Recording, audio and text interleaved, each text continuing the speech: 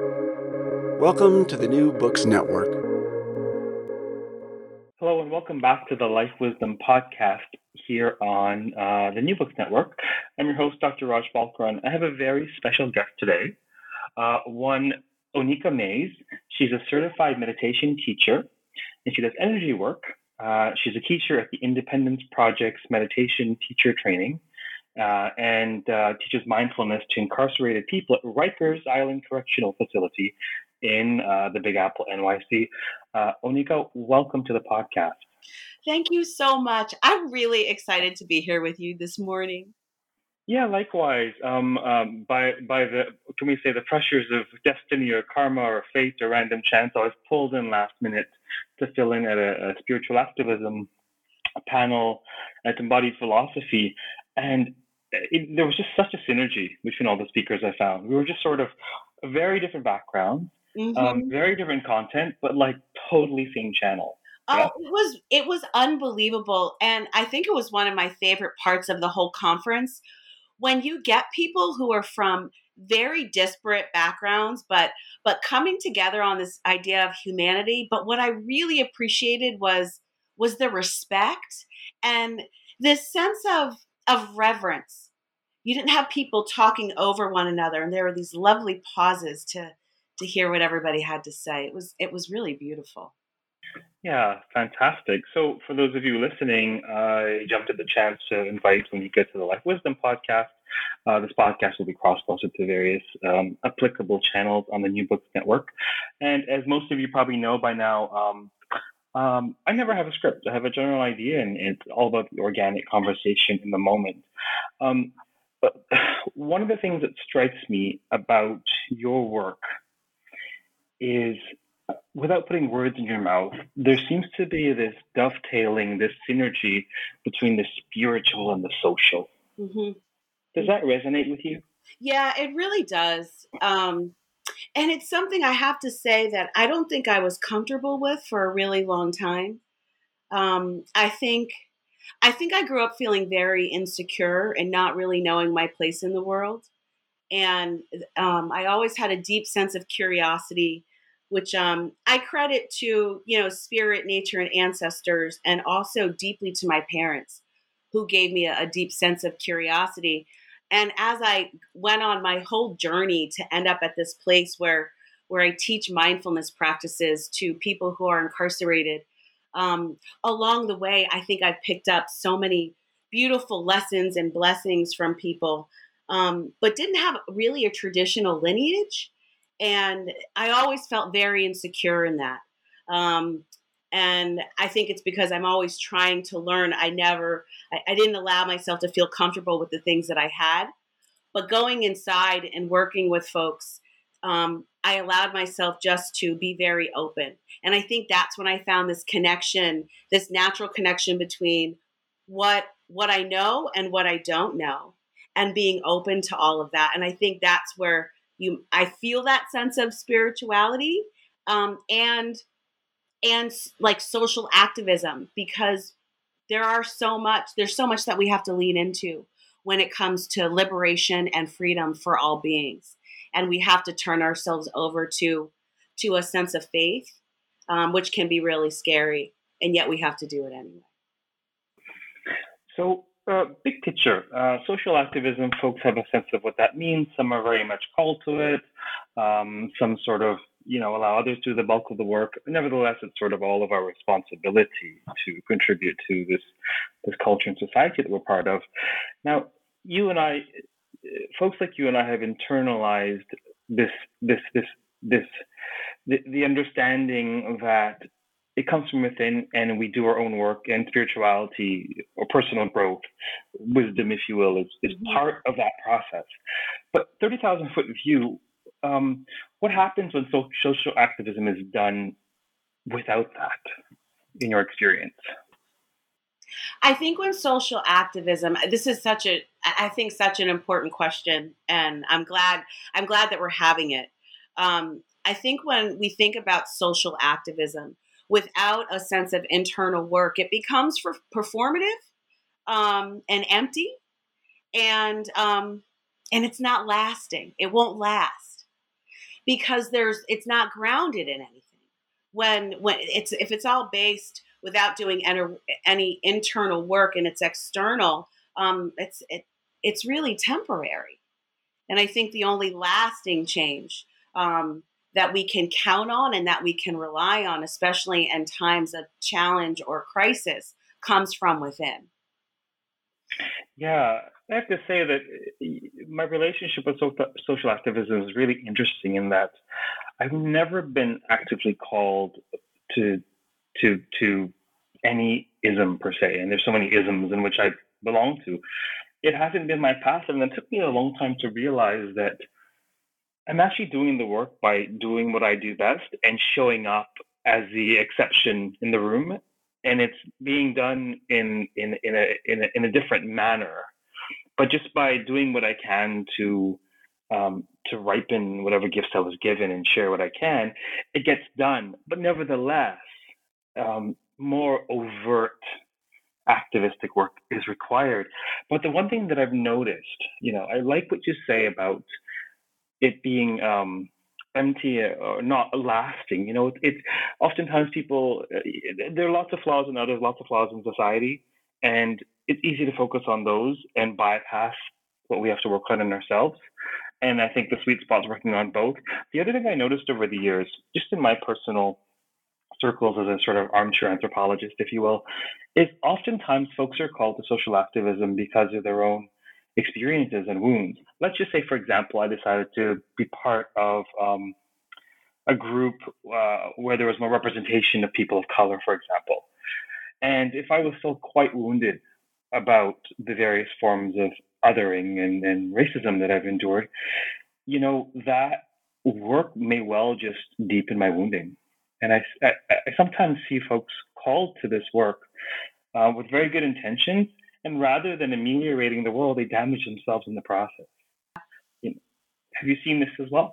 Oh, a lot. Immediately I'm thinking of,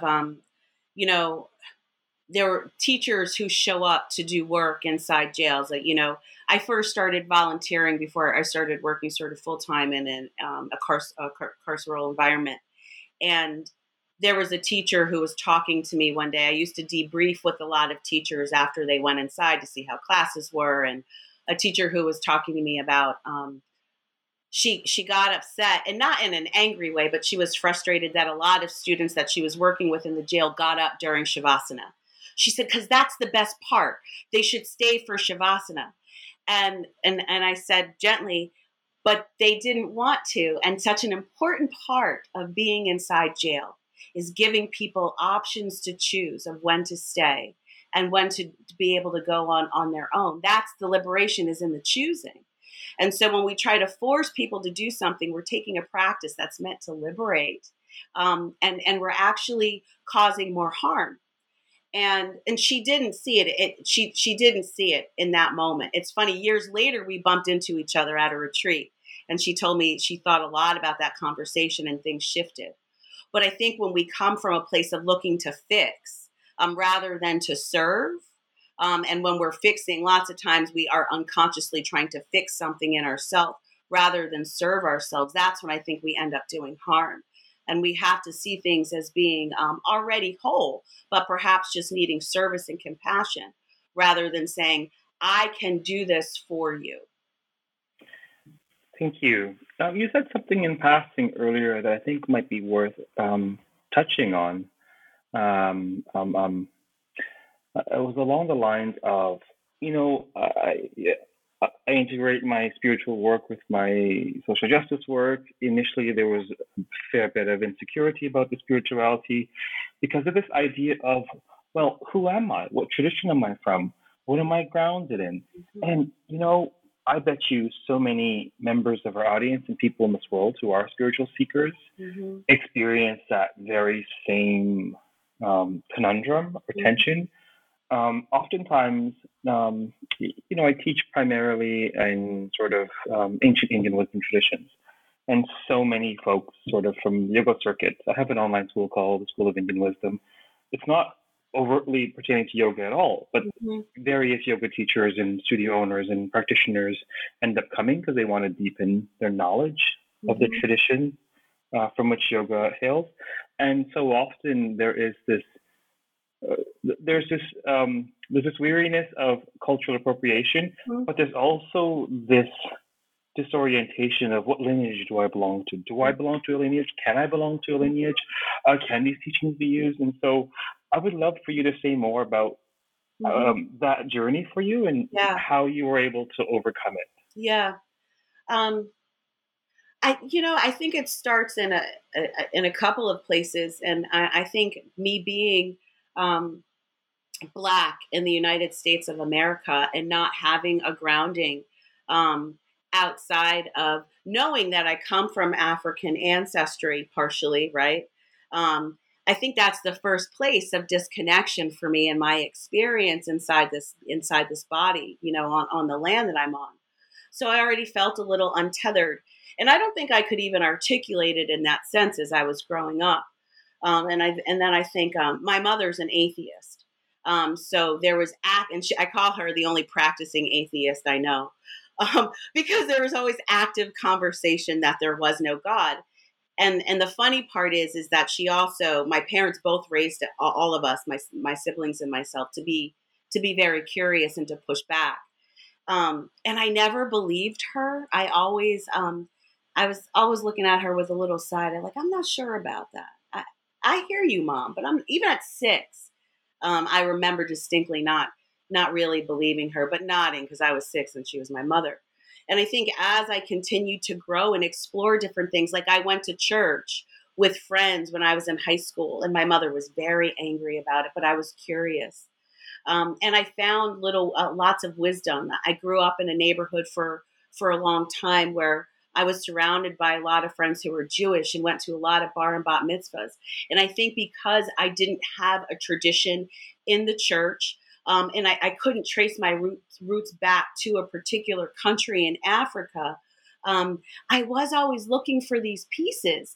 And because you grow up in the United States of America and you're told oh, it's a melting pot, I felt okay being able to say I can take this and I can take this and I can take this experience because that's what it means. And in my understanding and my pie in the sky view of being an American, it's being allowed to listen to these different pieces of tradition, as long as you came from a place of true openness and curiosity and not a sense of trying to hoard and take.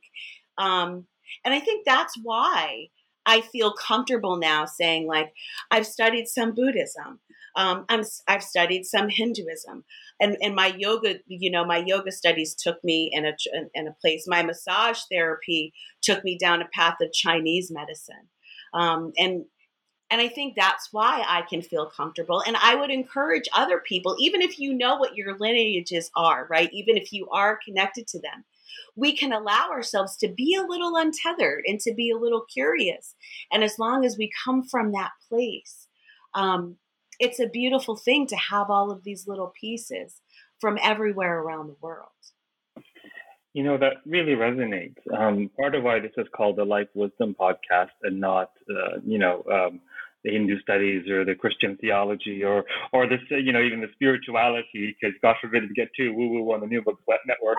But it's called the Life Wisdom Podcast because we all have an understanding of this thing called life. Mm-hmm. And wisdom is self-evident. When you're given sage counsel, you don't need any sort of metric or instrument to measure it. You feel the power of wisdom flow through you. Mm-hmm. You understand. It lands in you. It comes through that person. Mm-hmm. It lands in you, and it changes your behavior. It changes your thoughts. Yeah. And I had this fascinating experience of being very rationalistic, but intuitively spiritual, and then doing religious studies and studying the world's religions. And then, of course, what do I land on as my primary mode of practice? The very practice that hails from my culture. I didn't grow up in a particularly religious home, and I'm actually double diasporic because my family's from the West Indies. So you have, as you say, you have that sort of genetic connection to a land, to a culture that's severed, and there's the trauma hasn't been resolved after generations. And so every person has to figure out how to do that on their own. Mm-hmm. But wisdom to me is there is no civilization, culture, person, position that has monopoly on wisdom. That's what's so great. Mm-hmm. The Uber driver or the barista could be your guru for that day. And they most often are without even trying to be. And that's what I love about this, the cross-pollination of ideas, right? Whether or not you hail from a specific religious tradition or you are an authority or a lineage holder, nevertheless, gone are the days when there's, our tribe and the rest of the world. Nevertheless, surely there are dishes on the buffet that you can benefit from and enjoy that may not be, you know what I'm saying? So it's I love the conversation. I really do. I want to ask you about your calling, or what I perceive as your calling, to work with the incarcerated. Tell us more about that. Like, sort of, why do you do so? Why is that so important to you? How did you get into that work? I think I don't have, some story where I feel like I felt myself pulled to go to a jail and say, I'm going to teach yoga to folks in jail. It's really not that interesting. I was talking to my cousin after I did my yoga teacher training, and I was saying I was really lucky that I was teaching in so many places. As soon as I became a yoga teacher, which does not happen, I was teaching like 20 classes a week. So I was able just to really dive in. And because I felt so blessed with that, I wanted to serve and to give back with the teaching. And she said to me, you should teach in jail. And I said, oh, that's a good idea. Like that. So that is exactly how it happened. So it's not some spiritual revelation. And I wish I had it like a sexier story, but that was it. So I went to the Google and looked for organizations that were doing jail at Rikers. And I hooked up with this nonprofit. And the first day that I was supposed to meet the founder of the nonprofit to go into Rikers, we got our dates mixed up, and she had a meeting. And so I'm standing on Rikers Island, this one of the most notorious jails in the country. And she said, I'm so sorry, I can't be there today. And I said, well, can I just go by myself and go meet our students? And she was like, are you sure? And so I said, yeah, I'm going to have to do it by myself anyway. So let me just go. So I hop on a bus. I get to the jail. It's a big process to go inside to a jail. I pass through several security checkpoints, and I find myself wandering, through the jail to go find the students that I'm going to teach. And I remember as soon as I walked into the housing area, a sense of calm settled over me, and I kind of knew I was supposed to be here. Be there. And I think that's when the calling happened. But up until that point, it was just like, oh, this is something that I should do. My grandparents were activists. My parents are socially active. So it wasn't unusual for me to think that I would want to go serve.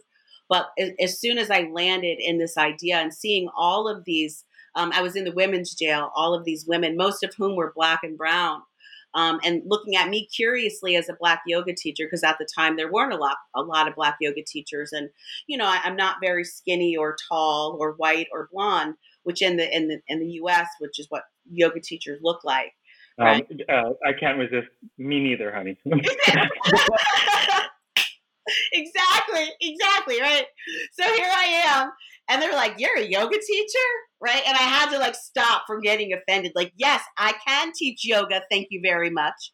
But instantly there was a camaraderie because I felt comfortable in my skin. And when you're in jail, insecurity is sniffed out and eaten up instantly, right? There's no one likes anybody who's not authentic because we're already in such a terrible situation. And just from that moment, I just knew oh, I'm going to kind of do this for the rest of my life in some way, shape, or form.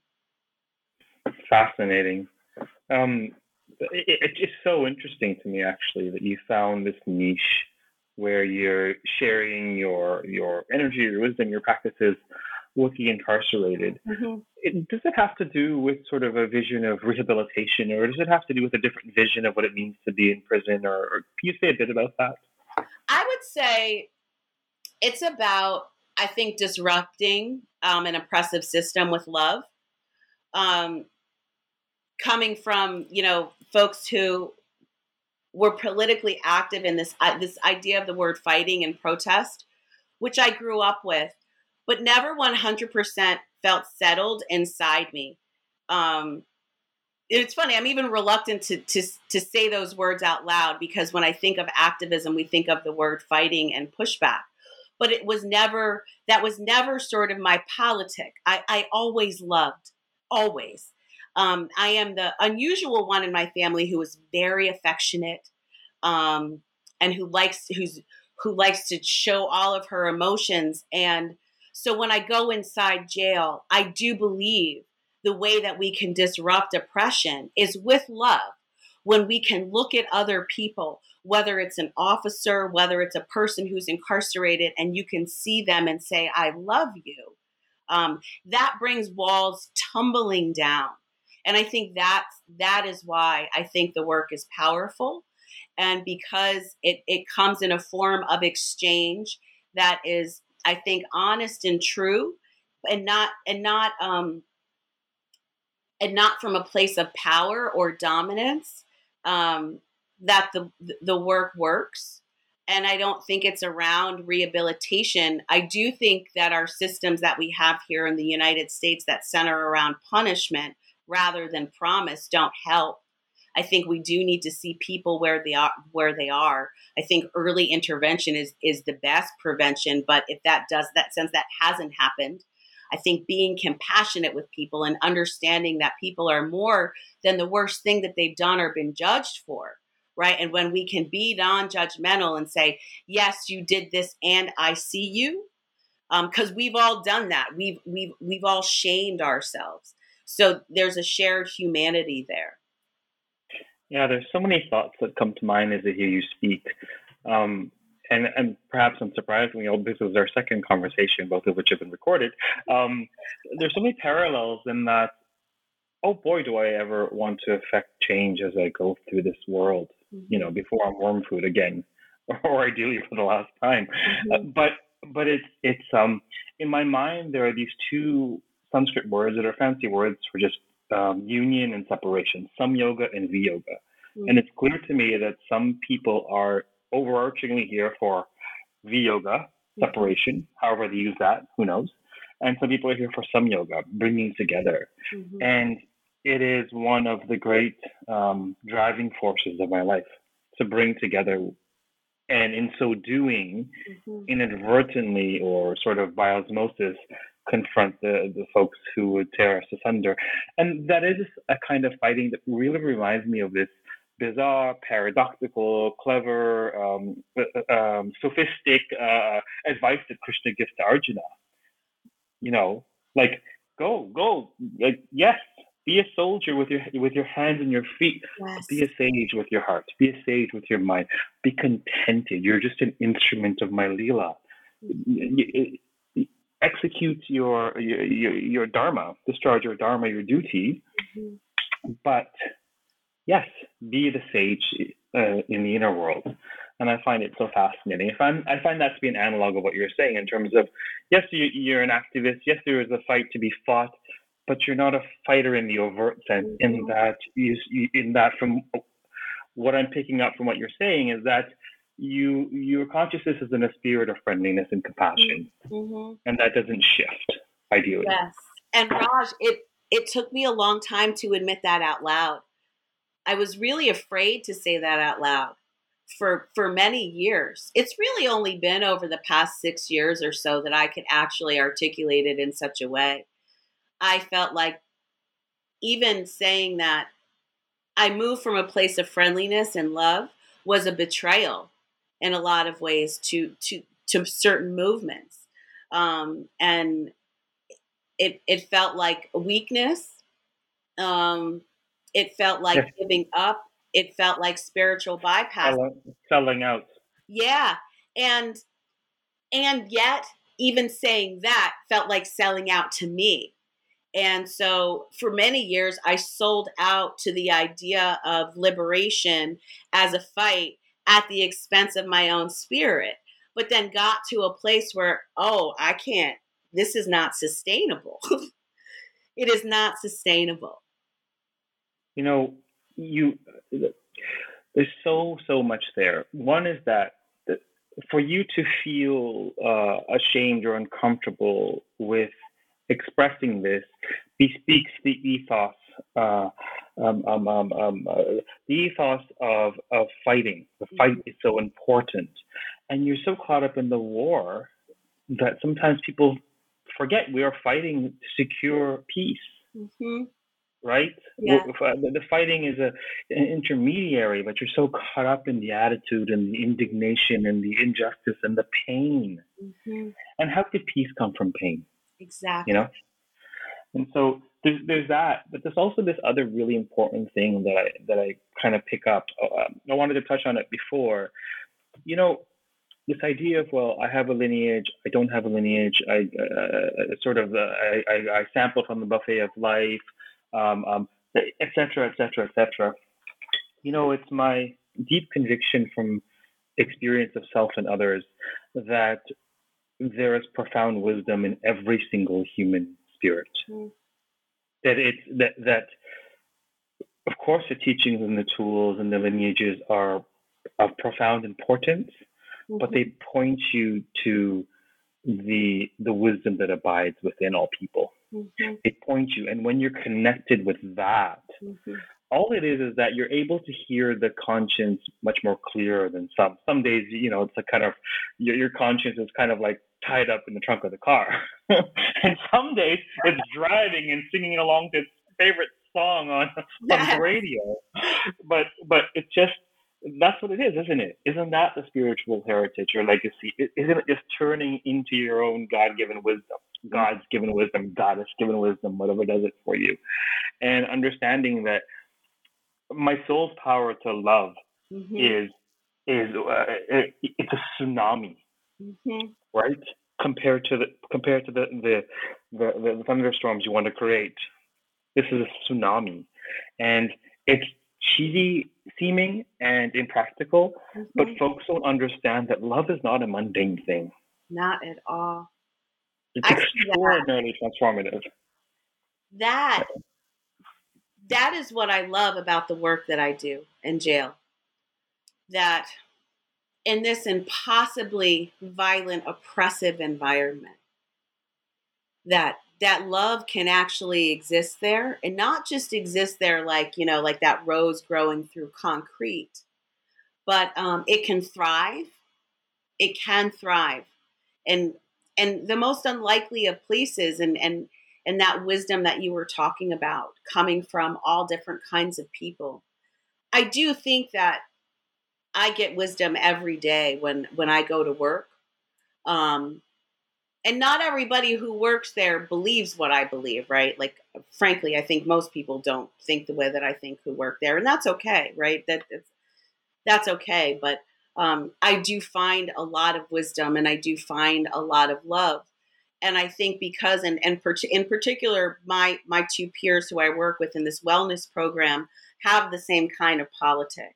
So there are people who deeply appreciate and connect with the love that's there, and so in turn bring it. Whether it's staff, whether it's officers, or whether it's people who are incarcerated, which that is the power and the transformative power of love, right? When you let it thrive and you nurture it and you tend to it, it can start to spread out in the most unlikely of places, and I think eventually bring walls tumbling down. Can you say a word about self-care in such situations? Yeah, I could say lots of words about it, but like vicarious trauma was something that I underestimated when I started doing this work, and I think ego didn't want to let me an overarching sense of ego, or pride, I should say, not ego, pride wouldn't let me admit that I might feel some things from doing this work.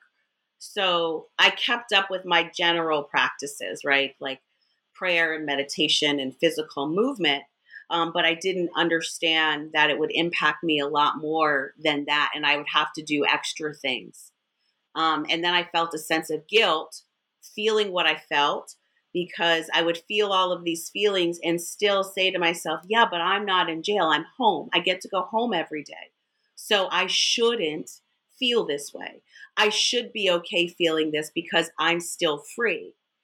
Um, and I had to overcome a lot of that. And fortunately, I have a network of friends who also do similar work and practitioners who are, well versed in trauma that I could talk to help me process some of this, and then help me create practices on any given day that help me deal with and grieve around the self-care that I need to do and the trauma that I feel and hold and need to let go and nurture and shift and transform. But it's different on any given day, and was very heavy during the pandemic when I couldn't go in. And I was so worried about people inside and everybody inside who had to be there. And it felt like COVID was just this entity ripping through there, and people were literally trapped, and I couldn't go in and dealing with that. But I think it's so important for anybody who works with a population who is marginalized or traumatized. You have to take care of yourself. We're connected, right? We're connected. So then you'd say there's a connection between collective care and self-care. Absolutely. I think, self-care is collective care, and collective care is self-care.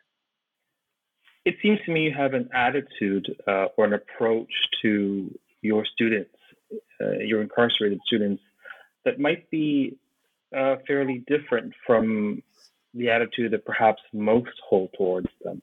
Could you say a bit about that? Yeah, I think my approach comes from a place of respect and service. And there's a lot of judgment you find in jail at all different levels. It's met with a lot of skepticism at first with some folks. People work with me a lot in a one-on-one environment. And so when I am genuinely asking questions about how people are sleeping or how they're feeling, and what might work for them with the work that we're going to do, whether it's just a little bit of talking before a movement or meditation. A lot of people look at me sideways because they're not quite sure where I'm coming from. So it sometimes it takes a few sessions of folks coming to work with me before they trust me, and I'm okay with that, and I'm deeply okay with that. And when I show up without judgment, that's also met with skepticism because there is so much judgment at every level in a jail, and it takes a lot. It's a lot of trust building. And that's the inner work. I think you have to do a lot of inner work because you're confronted with lots of things when you work in that kind of environment with lots of horror, lots of things that people have done that they're not proud of. There's times too when there's injustice that you're bearing witness to, and you could just numb out to all of it. It could be a lot easier just to numb out. In the short term, that's like probably the easiest thing to do. But long term, I think it causes more harm. And I think that's where the respect comes in. Like if you understand that this liberation is a long game, you need to play the long game of showing up without judgment all of the time. In terms of the pearls of wisdom that have come to you, which I'm sure there have been many over the years through this work, what might you like to share with others and or call others to do? I think it's so important, and it sounds so easy, but if people could take simply a minute a day to sit with themselves and be okay with whatever they discover, and just to sit with that, the transformation that could take place, I do think could heal the world. And I know that sounds really hokey and trite, and I still believe it. And I think that's one thing I would love to see happen. I would also love for folks to really investigate and understand what happens to people when they go to jail or they get punished whether it's in a school setting. What are the systems that are in place to hold people accountable and to explore those? What are children going through in school when they get punished? What happens to people when they get out of jail? And to look for those organizations locally and to support them, whether it's with your time, whether it's with funds, whether it's just sharing with other people the things that you've learned. The less people are invisible and the more that we see them, the more that we can support each other. Yeah, that's beautiful. It seems to me that, there are folks that are up to no good, whether in jail or not in jail, or on their way to jail, or who will evade jail for the rest of their days. Mm-hmm. And there are people, all of us are flawed. There are people who have made egregious mistakes, and they really would harness and benefit from some support to restore themselves to the kind of life that they would have liked to have without that misstep or without that lesson, shall we say, to be learned. It's not black and white, right? That's why I say there are people who you may want to bypass because they're just up to no good, whether they've been incarcerated or not. And there's people who you may want to reach out to, whether they've been incarcerated or not. And it seems to be. Could you say a bit about black and white thinking, or maybe more complex ways of approaching things? Yeah. I used to see things in black and white when I first started doing this work.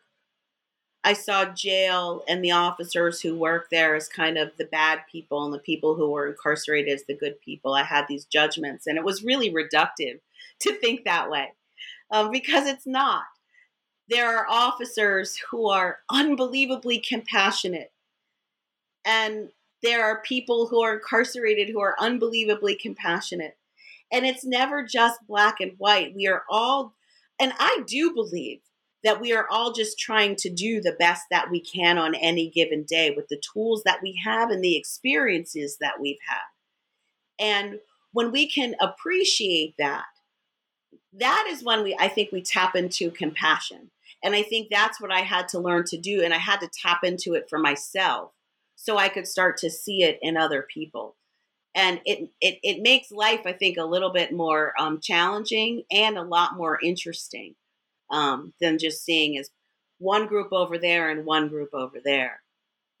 Well, this really brings us back to the full circle to the need to engage in personal growth, personal inquiry, personal examination, personal evolution, especially when one is aiming to implement social justice or to change the landscape in some sense, because then one is able to A, be a model for others, and B, one sidesteps the pitfalls of sort of good guy, bad guy kind of thinking, where it might be more complex, and one isn't possessed by this dichotomy, so that you can see each person as a person, not as an emissary of whatever ism that's in your brain, right?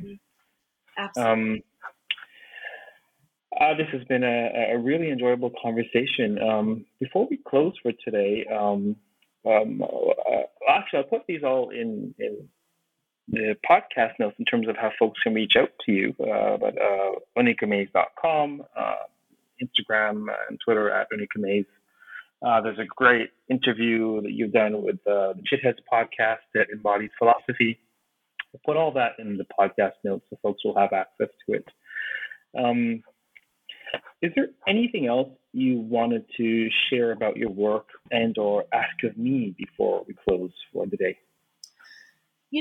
I want to thank you for this conversation. It's really been a joy, and it's lovely when you meet people and understand that connection happens, right? And there's something there to explore. And I would encourage people to be able to do that, right? This is literally our second time talking. And there's such richness there. And I think we all have that intuitive wisdom that when we bump into people along our journey, that we think that there might be something more to explore. So do that, folks. Find your Raj and have those conversations. Right, but Birds of a feather right, flock together. your One thing people that are out there. So yeah. yeah, and one thing that I find myself talking to with students, mainly at the school that I teach at, uh, we've had some difficult conversations about teachers, toxic teachers, false gurus, exploitations in the yoga community and the larger Indian spirituality movements. And of course, it's the bad press that stays in people's minds. And then once you've been um, abused in various ways, I mean, what do you do? Do you maintain the practices? Do you not? We've had all these conversations, and one of the things that I keep landing on, it's really difficult to do because instinctively, as Homo sapiens, as mammals, we're going to look around and, hey, this looks like us. This is where we belong. This doesn't look like us. This is different. This is a different tribe. This is a different species, right? But if we can pay attention to what's beneath the packaging and connect with what I think of as the vasanas, the habits, birds of a feather is it's an excellent example of the ideas there, but it's the spirit of the law, not the letter of the law, because that person may have very different feathers than you, but you can fly with that person. And it's looking past the gender, the orientation, the ethnicity, the lineage, and finding a way to assess the person by their character, like looking deeper.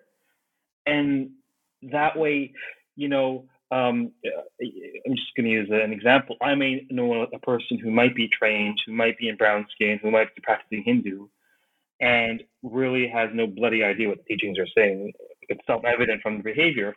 Where another person might be born in the Bible Belt of America, having studied yoga, and is grappling with it. They may be in a white skin, and they may really grok the teachings in a deep and powerful way.